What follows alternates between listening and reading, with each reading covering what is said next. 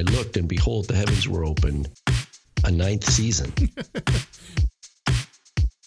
We believe in the Trinity. We believe in the five solas. We believe in the doctrines of grace. Man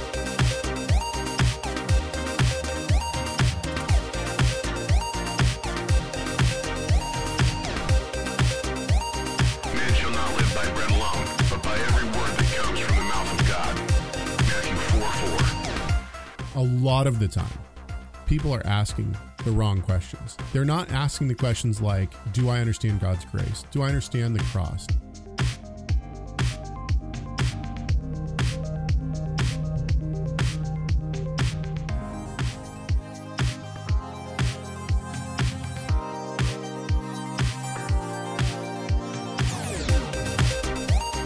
Let the word of Christ dwell in you richly, teaching and admonishing one another in all wisdom, singing psalms and hymns and spiritual songs with thankfulness in your hearts to God. Colossians 3:16. Every single one of us has our own ministry. Doesn't matter if you work as a CEO or you work at McDonald's or whatever you do, or whether you're quote unquote in ministry, you have a ministry. As we mature, we walk, we enjoy our relationship with God in as much as we see his majesty in the blessings that we have, just by what Yeshua has done for us, not by what we have done to impress God and then get something from him. So faith, so salvation by faith. Absolutely. Salvation by faith. I keep zeroing in on these, the big ideas, like what is biblical love? What is grace? Do I have an accurate understanding of God's grace? Our love for Yeshua, but his love, like through us, is why we're doing what we're doing. And that's why it's called Messiah Matters.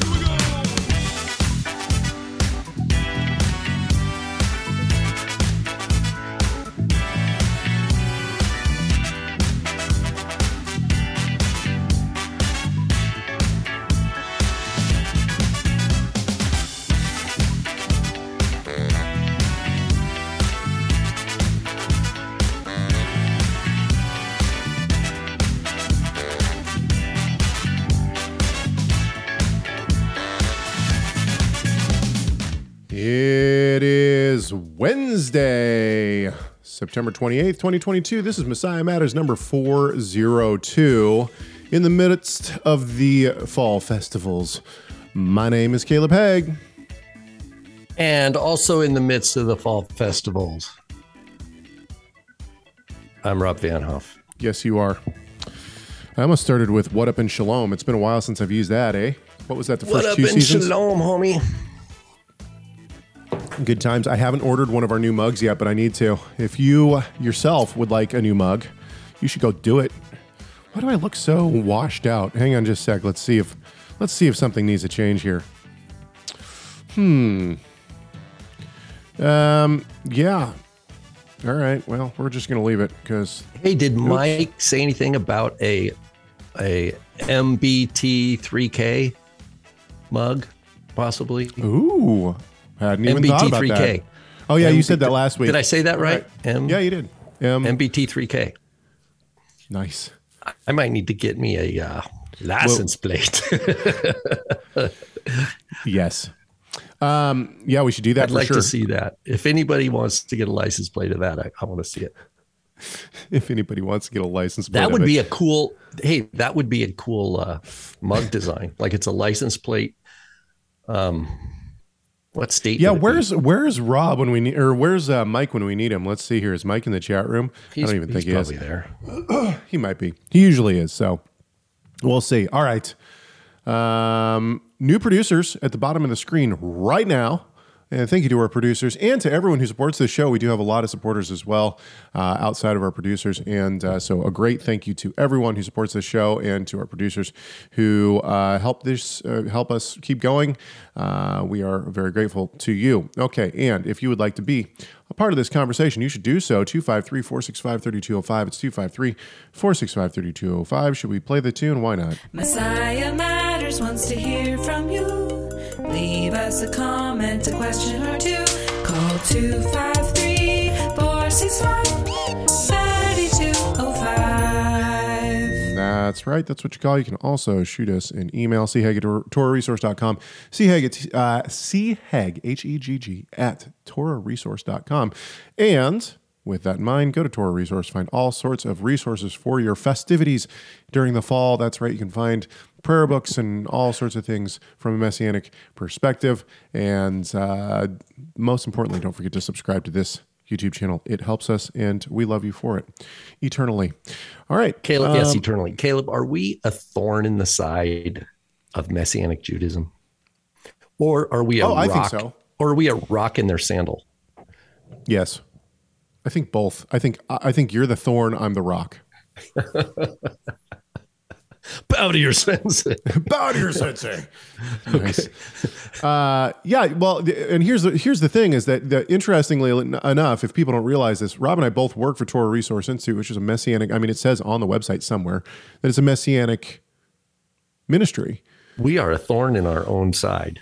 Well, yeah, I think that we've definitely challenged the notion of the place of rabbinic literature within the study of the Bible. And I think that we've also, more recently, we've become more of a thorn. I think we've done quite a good job of that as well, if I do say. Yeah. But here's the thing: is that I think that especially more recently, we have become a bit of, because we've spoken against more modernized Jewish tradition. Man, my dad recommended this book to me called "Changing the Immutable" by Mark Shapiro. Mark Shapiro. Yeah, not related to Shapiro. Right. It's an eye-opening book, just in terms of rabbinic literature and then also rabbinic tradition, and how, he kind of traces how the rabbis have essentially whitewashed out theological things that they don't like. Yeah. This is really good. So Shapiro book, I think it's the Littman Library of Jewish Studies or something. It's published out of Portland, Oregon, I think, is the publisher. But that same author, Shapiro, wrote a smaller little book. I gave it actually to Ariel Berkowitz as a gift on Saul Lieberman. And Saul Lieberman, same story, 20th century. He was a child Talmud prodigy, okay? Grew up in, I don't know, Eastern Europe probably. They recognized him as like a gaon, like meaning that he was a genius, like as a child. He knew all sorts of rabbinic literature. They honored him in Israel as a rabbi and all this kind of stuff. Well, at some point, he got a job at Jewish Theological Seminary, which is not reform. It's a conservative in New York, conservative seminary, sometime in the middle of the 1900s, like 1950s or something. And because the conservative movement is light, they're not stringent halakhically like the Orthodox were. Yeah. They had to go back and whenever they cite his work, they took the name rabbi and gaon out of it. Like, in other words, they would continue to use his work, but they whitewashed his name. Isn't that strange? So, and this is also Mark Shapiro, and then he developed it more fully, I think, in this Changing the Immutable, which is where it reflects on the one hand, the love for books in rabbinic learning, the love for having big libraries with all sorts of Hebrew commentaries and things like this, and Talmudic commentaries. But then the problem is that some of those people who contributed to building that library kind of went stray. They strayed. Right. According we can't have that. According to the harsh, their more intense worldview. And so what they do is say, we're going to still use their books, but we're going to like change or whitewash the name and stuff like that. Well, they do. I mean, the thing about Mark Shapiro's book is that he talks about instances where, women are spoken of favorably in terms of like Torah study and that kind of stuff. And that's not allowed, and then I'm only 25% through the book, but one of the really interesting things that he brought up to me was exactly what I had suspected was happening in a lot of the traditional Jewish prayer book, which is, I'm looking at the traditional Jewish prayer book and I'm saying, okay, like I don't. It sounds good, right? Like everything that I'm saying sounds good, but like, what's the history? Is there stuff from the medieval times, and they're actually talking about something in their mind is Kabbalistic, like a magic spell or something like that. And people kind of looked at me sideways, like, what are you talking about, right? And then I make my own, I compiled a prayer book that's nothing but scripture. Because I figured, well, what's the best way to make sure I'm praying something that I want to be praying? Well, scripture. Now I read Mark Shapiro's book, and it's like, he's talking about specific prayers that we pray all the time, and like how they were used against Christians and how they were, against Yeshua, and the gematria that they figured out to like curse the name of Christ, and like all this kind of stuff is like, whoa, like, okay.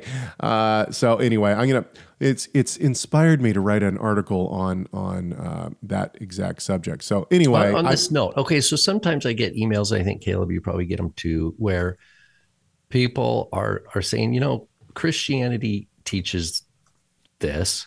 What does Judaism teach about this? Mm-hmm. Now, it doesn't even matter what the specific issue is. They're coming with the perspective of framing their thought. Christianity teaches XYZ, or traditional Christianity teaches XYZ. Judaism teaches ABC. And the idea is, do I want to think according to the way that the quote Christianity teaches, or do I want to think according to the way quote Judaism teaches?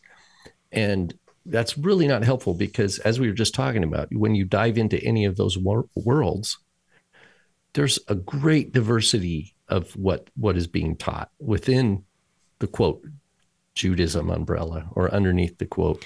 It's interesting that you say that, because for me, like when people will say, like, even at the church that we attend, I'll just say, well, we lean more Baptist. Well, what does that even mean today? You know what I mean? Like, we use these titles, and I'm all for titles. I actually think titles are very helpful, because they help frame us into a very specific theology, right? I can say to these, and that creates proper expectations of people who come, right? Right. I say to the people at the church that we attend, I lean more Baptist. Now, to them, instantaneously, what they hear me say is, we are not Paedo-Baptists. But the church that we go to is Paedo-Baptist. And so now there's a split in the church, obviously, between those who are not and those who are. But the leadership believes in Paedo-Baptism, and therefore the church practices Paedo-Baptism. And so when I say to people, we lean Baptist, what they hear is, we are not Paedo-Baptists. Okay, that's fine. But when we think of like the different layers of Baptists, there are all sorts of different Baptists, right? Everything from Calvinist to Arminian to, like a whole slew, dispensational to non-dispensational, like everywhere in between. And now you got people like myself, who I consider myself leaning much more Baptist. When I say that, now all of a sudden you have pronomianism as a theological tab in that too. So even within the titles that we're using, there's just such a broad, so to say, back to your point, to say like, oh, well, what does mainstream Christianity believe about this, as opposed to what does Judaism believe about this? Like, well, the only thing you're going to say is that, well, you can't even say this. It used to be, well, Christianity teaches that Jesus is the Christ. Judaism teaches that he's not, but we can't even do that anymore, because we have Messianic Judaism that is trying to say, no, there's a little bit from both that we can bring together. There is such an interesting comment in the comment section. And it's actually 3 comments. Okay. But I'll it's all from the same person. There, so Joshua says this, and this is such an interesting concept to me. Recently, I was at a conference where a teacher very plainly stated that we should be using a traditional Siddur to enrich our faith. But he doesn't get into specifics, like which prayer book, which prayers are okay and are not. Is everything in the prayer book based on scripture or not? This is so interesting to me, because even within Judaism, it's believed that there are 12 prayer books, one for each tribe. And that each tribe has its own kind of set of prayers to, this gets in really into Kabbalah, but I think it's really to try to manipulate God. But then they say, well, now that we don't know where the tribes are, what do we do? Well, there's a 13th prayer book, right? And that 13th prayer book is the one anybody can use. And then the question becomes, okay, well, what about all of the Kabbalistic? So for instance, in the traditional prayer book, both in the Art Scroll and in the Metsudah Siddur, you have this prayer, before me Uriel, behind me Raphael, above my, to my right hand Michael, at my left hand Gabriel, and above my head the presence of the Almighty. Where does that come from? That's not scriptural. That's clearly from Kabbalistic belief. So, would this gentleman say that we should use that prayer to enrich our walk? What about the prayer against the Manim? What about the prayer against the heretics, which was clearly a prayer against Christianity? And then there's a doozy that I'm going to write about in my article. So, I mean, and then what version? What version of the prayer book are you going to use? I like a statement like that to me is very unhelpful as a general statement because there's not enough specifics in any direction. Yeah, and we could even liken this. I'm sorry to beat. I know I'm beating the red heifer with a stick here, but we could even bring that into Christianity. When you say, "Well, I think that we should be using the Christian prayer book to enrich our walk." Well, which prayer book are you going to use? Are you going to use the Catholic prayer book? Are you going to use the Common Book of Prayer? The Baptists. There are Baptists who died to not pray the Common Book of Prayer because they said it was heretical. So as a person who has a rich Baptist history throughout my family, should I pray the Common Book of Prayer, even though, there are plenty of people associated with the Baptists who died not to? What about all the Catholic undertones of the prayer books? This is one of the reasons that I couldn't get on board with the Christian prayer books is because there's just way too much Catholicism that has permeated the prayer books. And so it's a really interesting topic, but I think that those kind of broad statements are really, there's one of two things going on, and then I'll stop. I'll say this, then I'll stop. There's one of two things going on when somebody says that. Number one, they either don't know what they're talking about in terms of they don't realize how broad of a statement that is. They think of a monolithic prayer book, right? Like there's one prayer book and we all use it. That's what they think. Right. It's a real primitive kind of view. Because if you grew up Jewish in Israel, and if you're in the ultra-Orthodox world, you're going to be in such an enclave that, there's other Jewish groups that are like the other. They might as well, you might as well be Baptist and they're like Mormon, right? Right. They're like, but you're praying the Siddur, you're all, and so that's why there's so many different kinds of synagogues and yeshivas or study houses, different communities, because it's not a uniform world. It's a human world that is fragmented, just like any human world. Agreed. Okay, let's move on. Let's move to, we haven't even started talking about topics that we're supposed to talk about. Yeah, what are we even talking about today? What are we even talking about? So, okay, this is one that Rob has not heard yet. In fact, I pulled it this morning because it came in this morning. This is on. So we did a video on what is dispensationalism. And in that video, we suggest our understanding of dispensationalism. Now, our understanding of dispensationalism isn't just plucked out of the air. It's our telling of, my father grew up a dispensationalist and has greatly informed my understanding of what dispensationalism is. However, with the 14,000 views that video has gotten, everybody says, every dispensationalist says the same thing. You don't know what you're talking about. That's not dispensationalism. Okay, fair enough. I'm pretty sure I have a pretty good understanding of dispensationalism as I've read a lot of dispensationalists who have even made charts to tell us what it is. So on that video, Jersey Cowboy says this: how you reconcile it is by scripture. And reconcile it, I'm not sure what he's talking about, but I think what he's talking about is salvation under the old dispensation as opposed to the new dispensation. But he doesn't actually give a specific of what he's talking about. But nonetheless, he says, how you reconcile it is by scripture. The Jews are now saved the same way the Gentiles are through acceptance of Christ alone. Let's stop just right there. So the reason that this comment is so interesting to me is because I think that it shows a common misunderstanding of many within the church, not everyone, but many within the church. And that is that the Jews, the Jewish people, at some point were saved by works. They were saved by doing works of the Torah. And the question that I would have for someone who believes that is, if you believe that, first of all, how was Abraham saved by faith? And he's the model of faith that Paul uses in Galatians. That's number one. But number two, if the Jews were able to be saved by works before the coming of Christ, then why would God need to send Christ?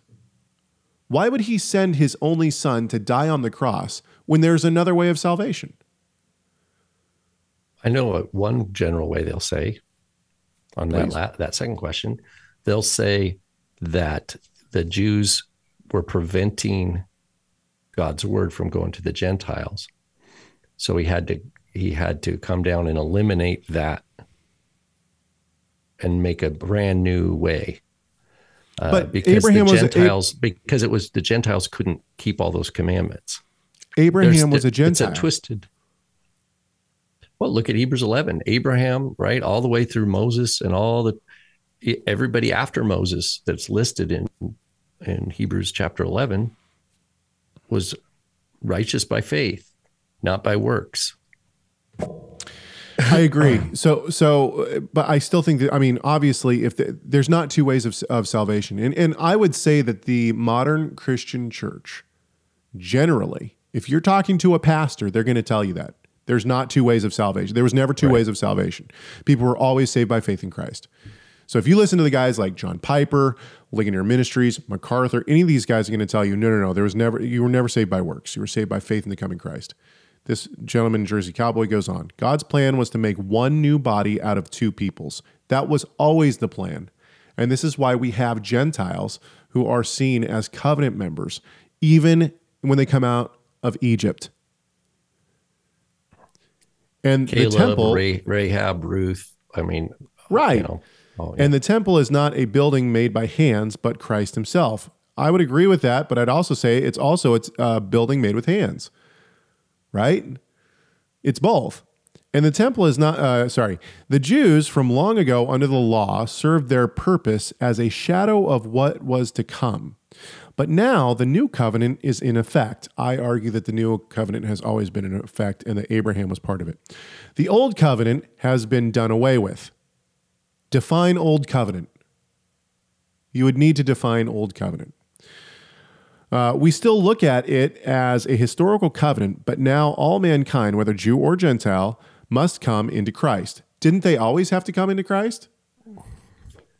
So yeah, this is what it reminds me of. Is like, Caleb, you're right now, you're the dad, and you're like an expert Lego builder, and like this guy's like a little kid learning to build with Legos, and he's come up to you, and he's like, "Look what I made," but he made like a bridge. But what you're trying to show is, okay, yeah, it looks like a bridge, but when you drive your little Lego car over it, it's gonna crash, and all your little Lego people are gonna die. So it's like, how do you say, okay? In other words, we know we can kind of, deconstruct his email and say, or his note and say, okay, I can guarantee I know what scripture he's going to quote at each point behind his statement. You know what I mean? Like you could go and almost footnote, like an editor would footnote that message with specific Bible verses that you can almost guarantee he has in mind to help fortify his position. But he has failed the test of the canon as a whole. And Hebrews 11 is such a great place, but we don't have to just go there all the time. I mean, it's the point of Abraham. Well, Abel, right? I mean, Abel, Noah, Abraham, Moses, all the way down. King David, Paul makes that point in Romans 4. Now, hang on just a second. Let's bring in another conversation. David, was he under the law? Was the new covenant not available to David? Good question. Okay, let's bring in Nelda's comment then, since you just brought up Abel. She says, I have a question. It has to do with Rob's article on pronomian.com. If you haven't seen this article, please go check it out. Rob wrote a great article called God Sees You, which is on pronomian.com right now. You can go check it out, where he mentioned the reason God accepted Abel's sacrifice and not Cain's was a matter of the heart, not the sacrifice. I was curious if within Judaism, how they explain the reason for God's rejection of Cain's sacrifice. I looked through different rabbinic commentaries. Thank you, Nelda, for this. And we got your follow-up email on that. I wasn't able to find a lot of good substantive discussion on Cain's unacceptability. The best I got was more later, medieval rabbinic commentators. And sometimes it's tough to know whether they're responding to Christian discussion or not. But the idea is, if we go and look at the ancient Aramaic Targum, where God says, why is your countenance fallen, etc., and there's this discussion after the fact before he's killed his brother, though. And you look at Rashi. Rashi says the interpretation is according to the Targum. So you look at the Targum, which is the Aramaic, and it says if you're, I'm paraphrasing, if your deeds are evil, you're going to be punished for it if you don't repent from evil deeds, which remarkably matches what 1 John says. 1 John says, why did Cain kill his brother? Because his deeds were evil. In other words, Cain, according to the epistle of 1 John, Cain was already evil before he killed Abel. He didn't kill Abel and then that was his evil deed.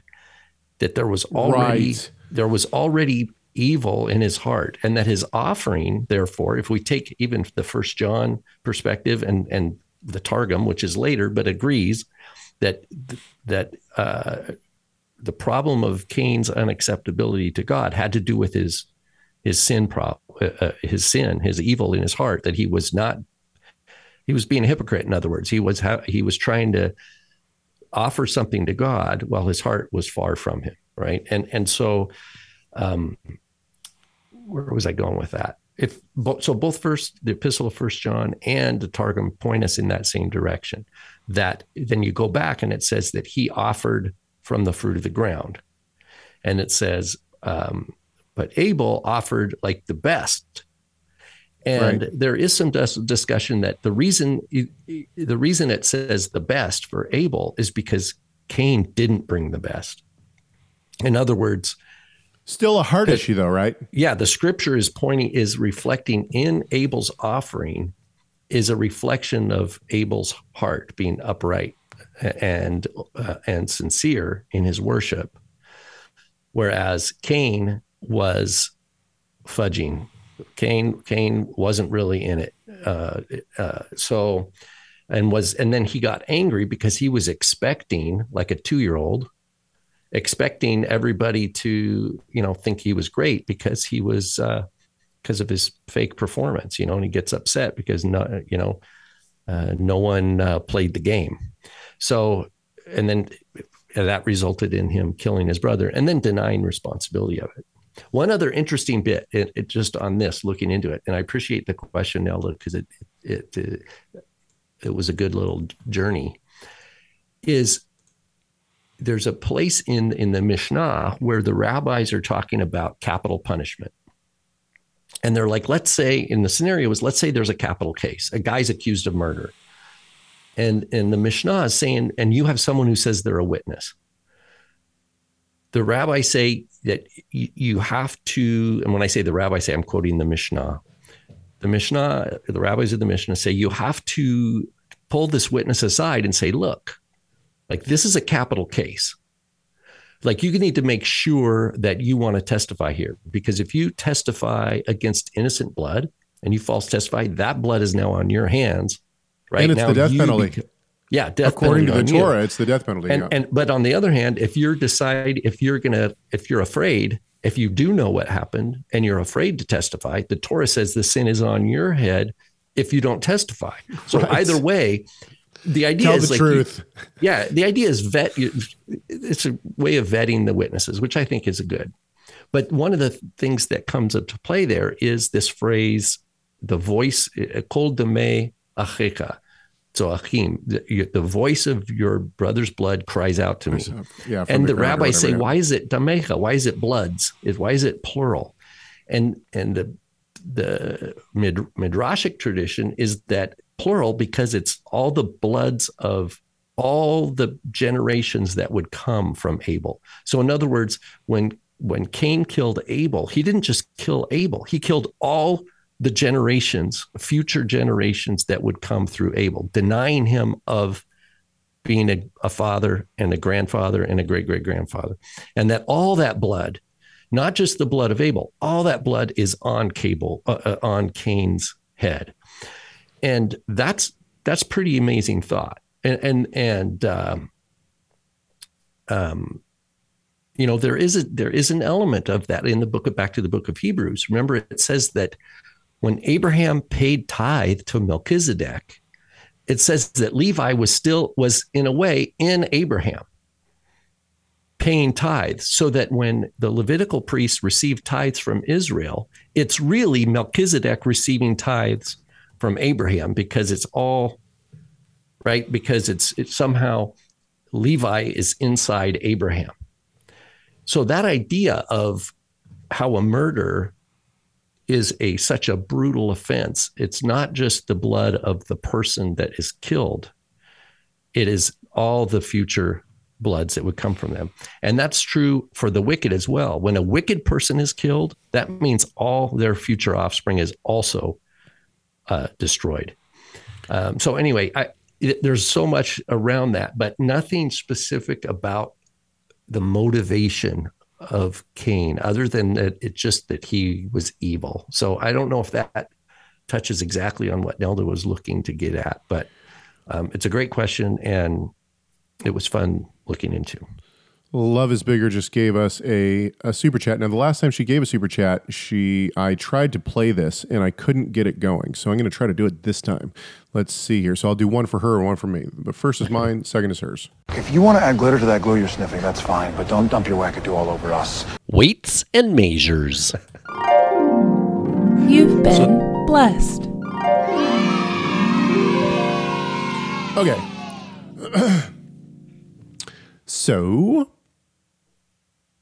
So hang on just a sec. Hey, we're doing a live show today. Yeah.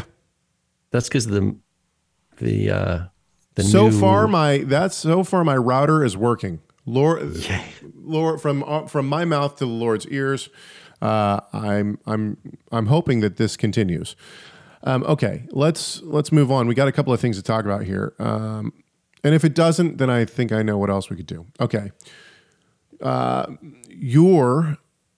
It says in the comments, he says, I was wondering, actually, this might have been an email. It was so long ago, I don't remember. By the way, we're quite backlogged on certain things. I got a lot of different emails that have kind of been placed in a folder of, I need to bring this onto the show at some point, but haven't been able to do it yet. And then it's mixed in with a lot of I don't know if we're going to talk about this or not kind of a thing. And then also mixed in with a lot of Mystery Bible Theater 3000 videos. So trying to weed through all of it is actually quite time consuming. So if you have sent us something, we got a voicemail the other day saying I sent something in and I never got a response. And I apologize for that. I sent back an email this morning. But sometimes we decide not to talk about certain things if we don't think it's something that will work for the show. Other times it just kind of is in a folder waiting. So I apologize. Yor says this, I was wondering, since Jesus followed the majority calendar. Now, this is a reference to, well, maybe it's not, but certainly we believe this.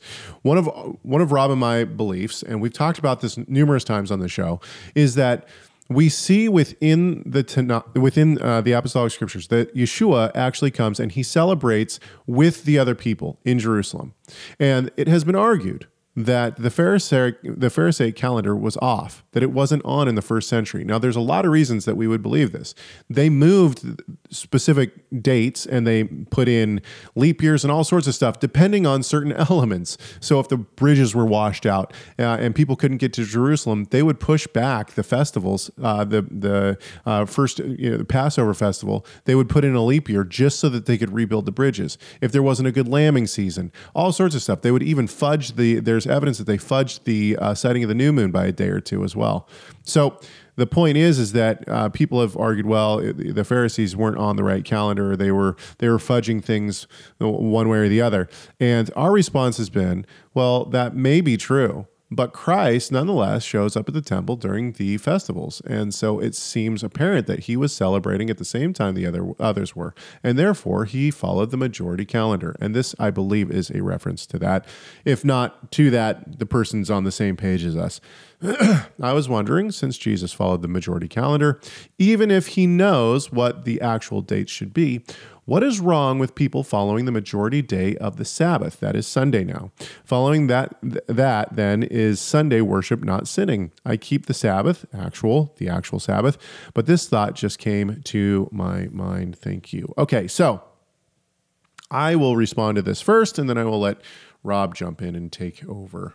So okay, my response to this would be simply that it is the Jewish people, it is the descendants of Jacob that were tasked with keeping the covenants and keeping the law. And they were tasked with this, and they are the ones who would set the majority calendar. So when we look at the Jewish people, they have not ever changed to a Sunday Sabbath. They have not ever decided. Now, there are caveats to this. We need to obviously talk about the fact that during extreme forms of persecution, the Jews actually did shift the Sabbath to Sundays. They would worship on Sundays so that they wouldn't be killed for worshiping on Saturdays. However, as soon as the persecution was lifted, what did they do? They went right back to a Saturday Sabbath. It is the Jewish people that we should look to for the majority calendar, and it is this reason that we would celebrate the Passover, Shavuot, Yom Kippur, Rosh Hashanah, and Sukkot on the dates that the majority of the Jewish people, whether they are believers or not, the majority of the Jewish people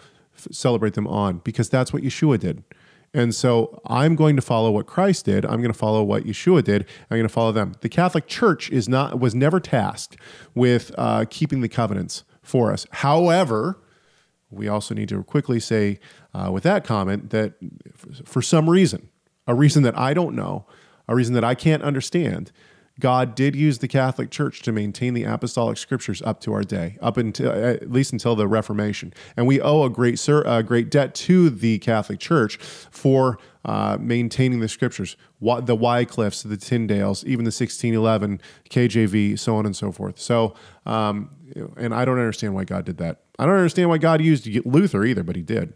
Rob? Yeah, that's a good. Those are all good points. Back to zero in just on the question of, did Yeshua use the majority calendar? You talked about the Sabbath a little bit. I think that it's just the same Sabbath, right? So I don't think that's part of the question. So, what do you mean by that? Yeshua said, "Son of Man is Lord of the Sabbath." They rested on the Sabbath according to the commandment. There's all sorts of stuff we can find in the Gospels. He says, "Pray that your flight not be on the Sabbath." Right. Why? So he's talking about, because that's a day that's fixed in God's mind, and we don't have any argument in any of the sectarian literature or first century literature that Jews disagreed which day the Sabbath was. There's just no, even the Gentiles know when the Sabbath is, because in the Maccabees, they come to try to attack Israel on the Sabbath, knowing that the Jews are probably not going to fight back. In my view, the Sabbath does not really merit, well, that's not the way to put it. It's not part of this question. The question has to do with the disputed things that we could anchor into the first century. Pentecost was disputed. Later in rabbinic literature, the Day of Atonement was even disputed.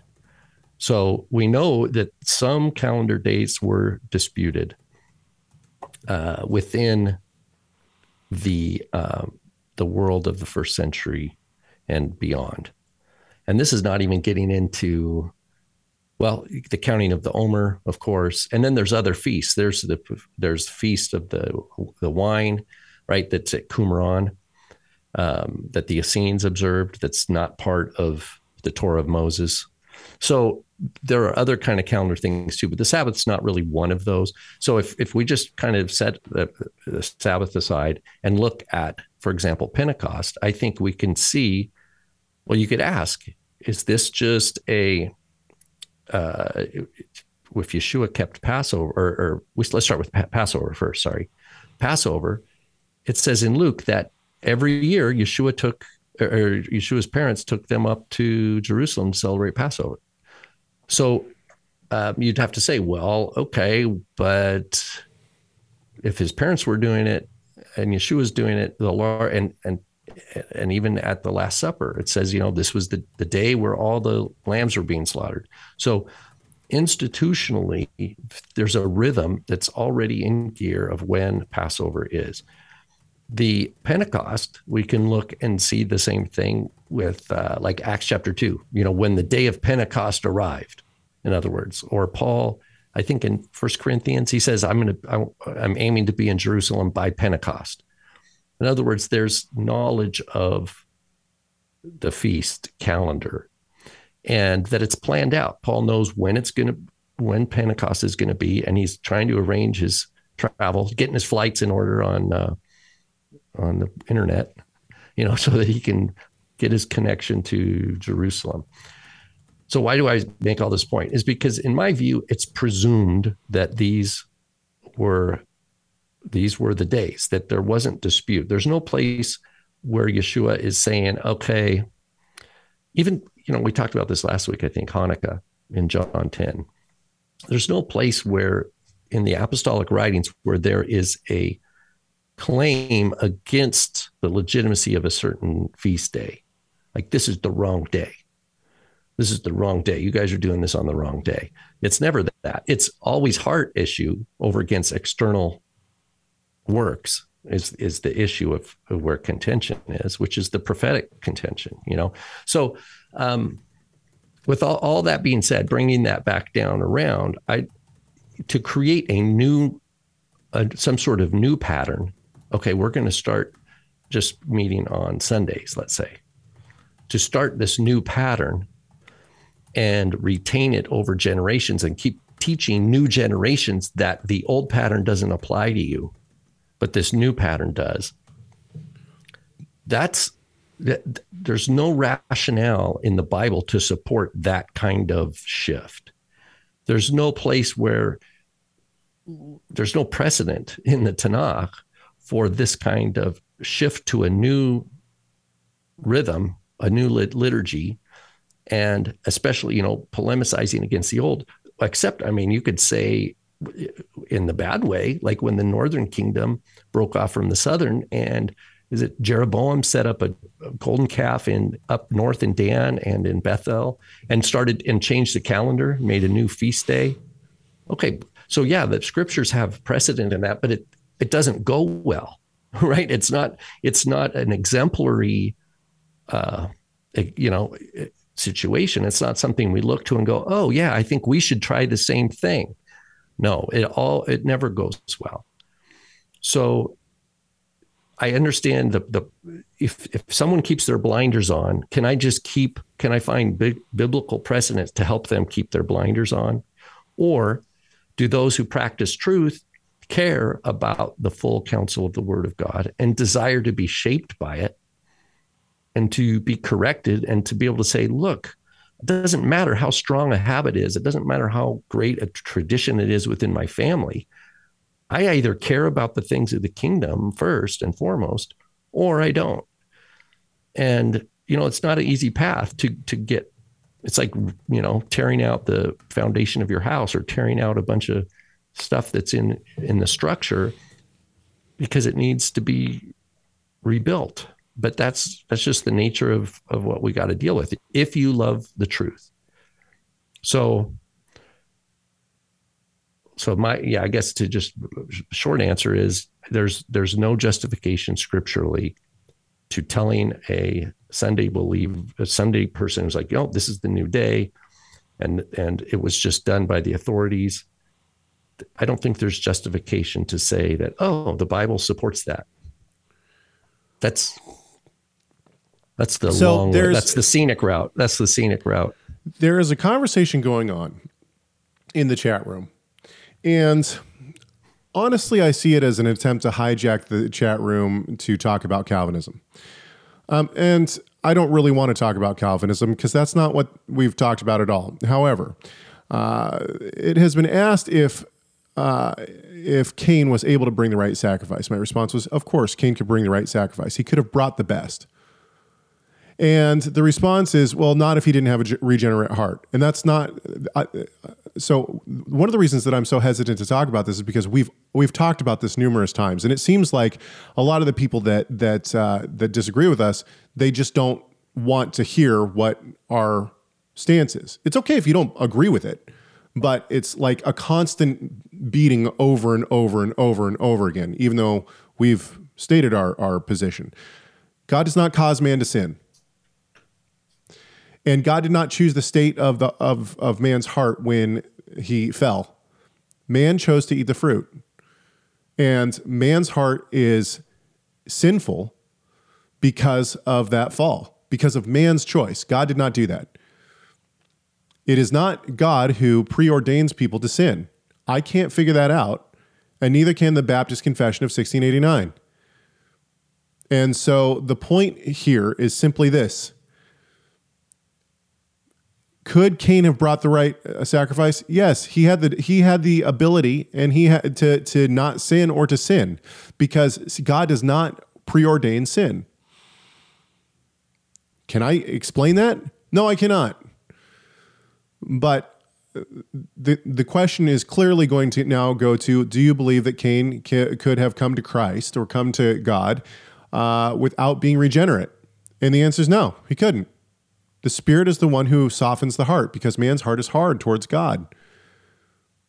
Am I going to try to explain that? No, I'm not going to try to explain that. And so if you can't live with that tension, that's fine. Don't live with that tension. But the scriptures clearly do. So I like the idea of turning every conversation about whether or not a person can sin or not into a question about Calvinism or not.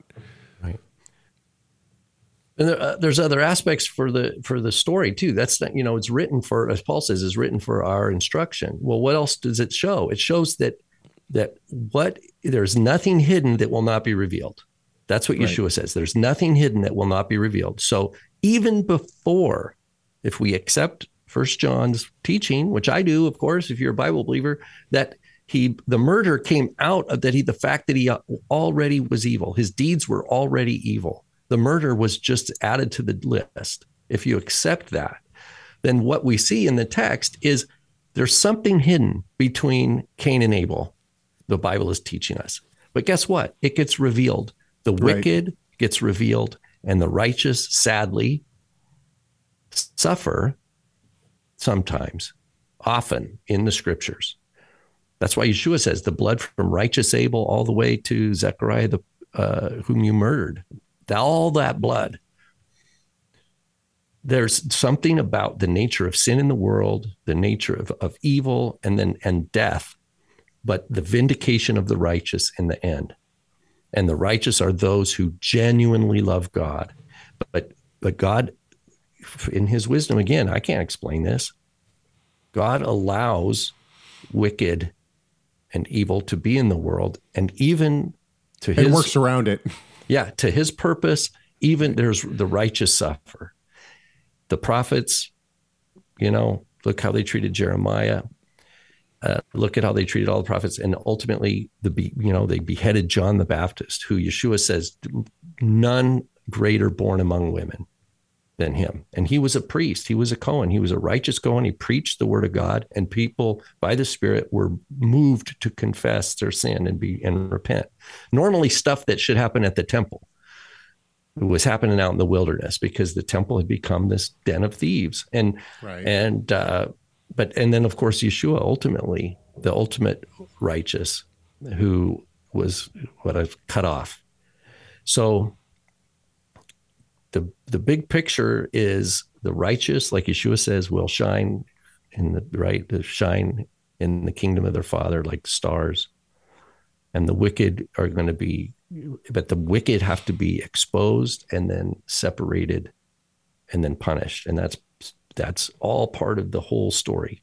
And it's mind blowing. I don't understand, I don't understand why God, why it's this way, but this is the teaching of the scriptures.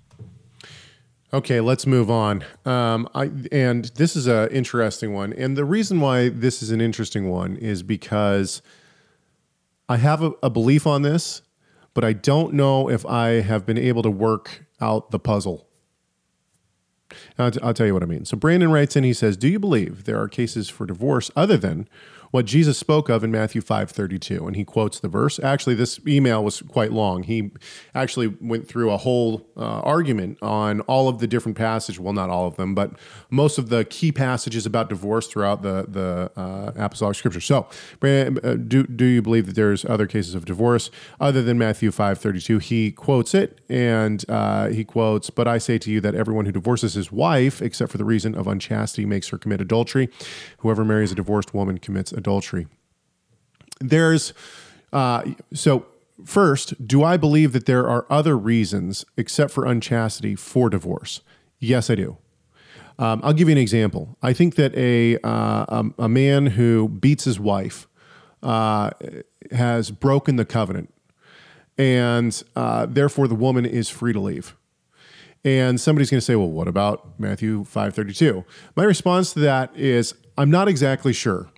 That's my best answer. However, I do have some ideas. So for instance, I think that Yeshua is addressing men here. And I think, especially in the time, we're seeing that men, and there's stories of this within rabbinical literature as well. Basically, if your wife burnt the toast and you didn't like her, you would divorce her because she burnt the toast. And the retribution, or the response for a woman to be able to leave her husband was not quite the same in the first century. However, it did happen. But I think that, so for instance, if a woman is getting beat by her husband, clearly the covenant is being broken at this point, right? And so in my mind, the woman has the ability to leave the husband. In the first century, this was not the case. I don't believe that this was even a situation that would have occurred. You didn't have a woman who would beat a husband. Now, in our day, that's not the case. We do have women who do beat men, right? But in the first century, if a woman did that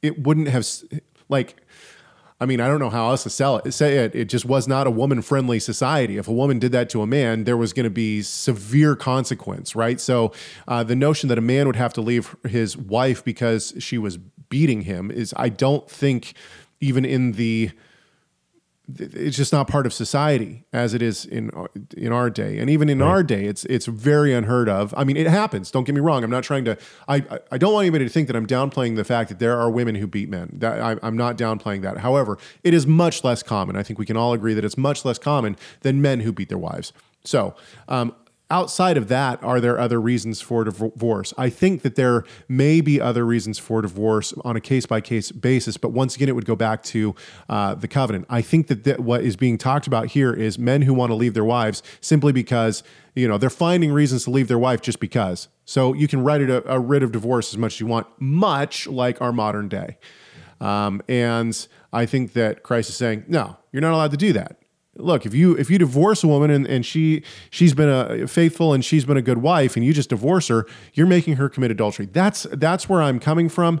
However, admittedly, I don't believe that I can argue that substantially as of yet. However, I'm working on it. Rob? Yeah, this is good. I mean, I like your approach, say, well, I'm not sure how, but my gut just tells me that Yeshua is not going to sit there and tell a woman, yeah, it doesn't matter. You need to go back and take the licks. Yeah. So it's like, how do we reconcile this? Well, I like your approach. And another approach is to say, well, what are the examples of marriage in the Gospels? Well, one is Yeshua and the Samaritan woman. And he's like, look, yeah, you've had 5 husbands and the one you're with now is not even your husband. Okay. So the point is, he's not saying, yeah, you were beat up 5 different, No, it's like there's problems with humans learning to be together.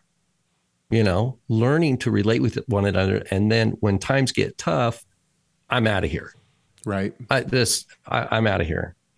Or that's one example that probably seems to best be the issue with the Samaritan woman. It's like, look, there's something deeper here. Like if you're just going from marriage to marriage, right, there's another problem here.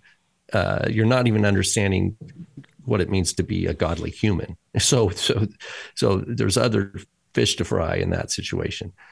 And it could be in our day and age, we look, okay, trauma from youth. Maybe, sadly in our situation, in our world today and beyond, we have, women and even men who were abused horribly, sometimes sexually, as horrifically as children, as young, teenagers, yes, whatever. Yeah. And that damages, there's just damage there that goes on for the rest of life. And that damages the psyche, right? I mean, it's, and how to relate and who to trust and who's safe and who's not. What do I need to do to protect myself?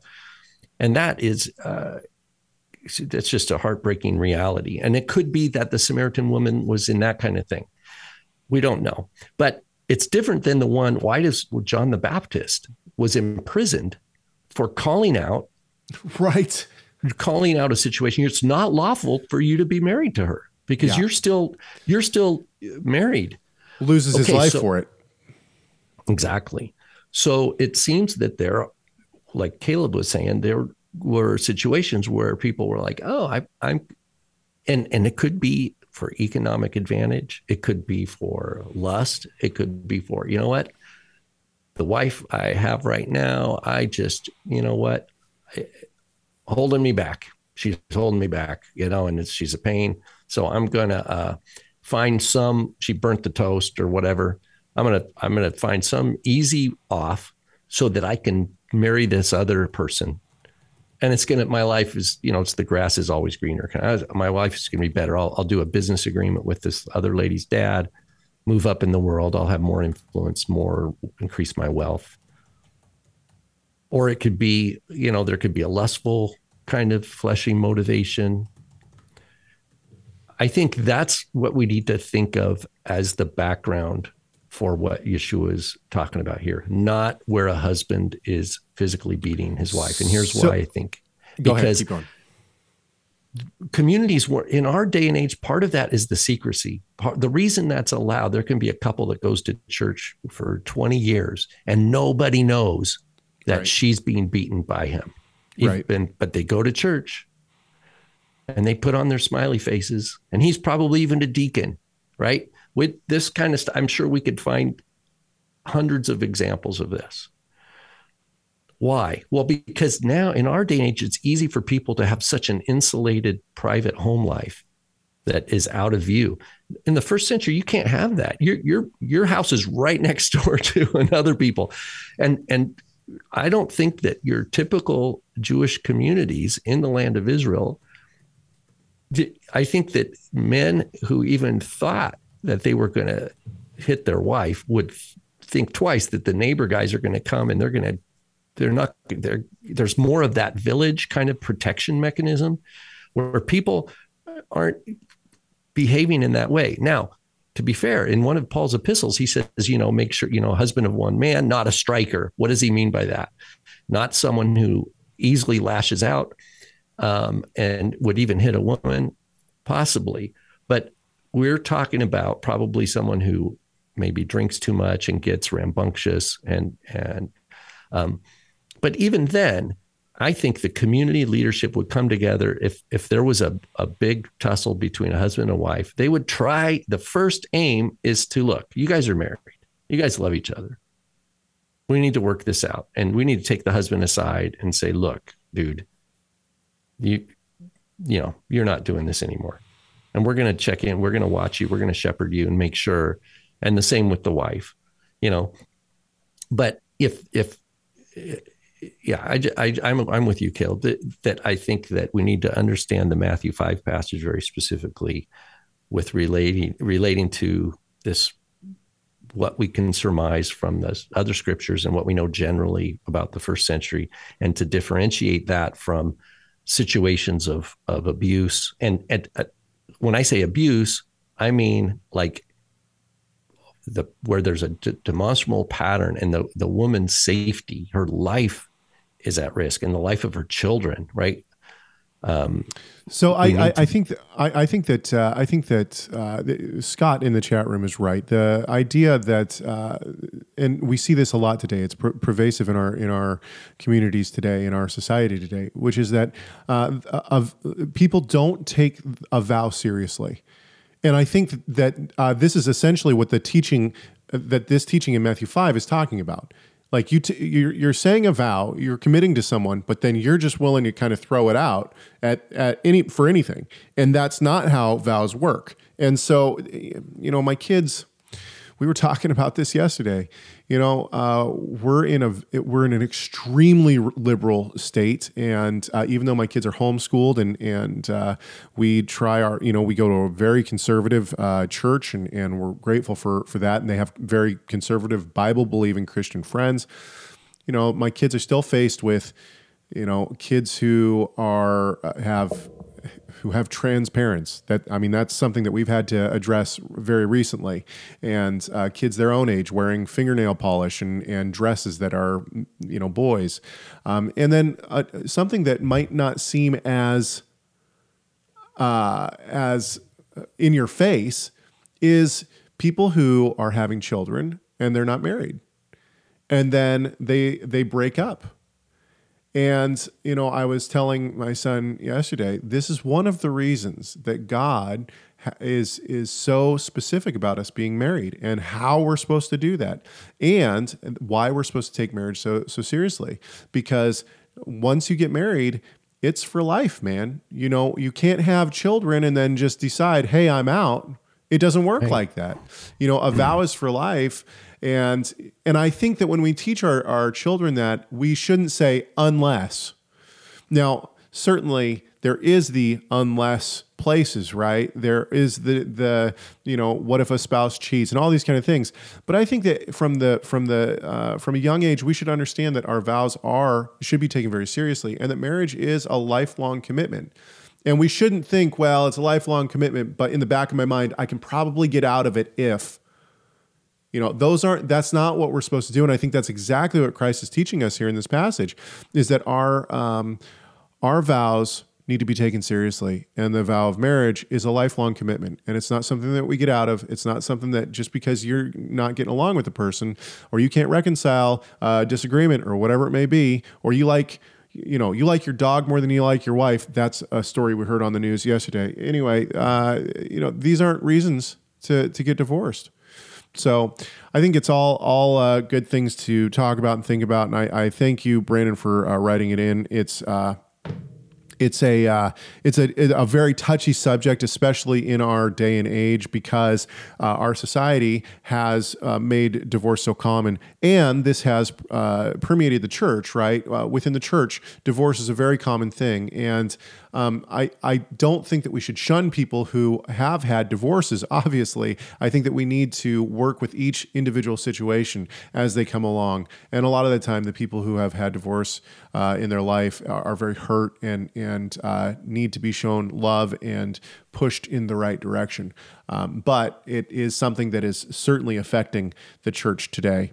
All right. Well, thank you so much to everyone who wrote in, and please write in more. It's really good to have all these different things to talk about, and to have these emails to wade through, and these voice messages to wade through, because it actually does give us a lot to talk about. So you can be a part of this conversation. 253-465-3205. It's 253-465-3205.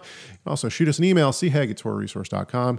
It's chegg@torahresource.com. We hope that this conversation has done at least one thing. That is to glorify our great God and Savior, Yeshua the Messiah. Why? You know why.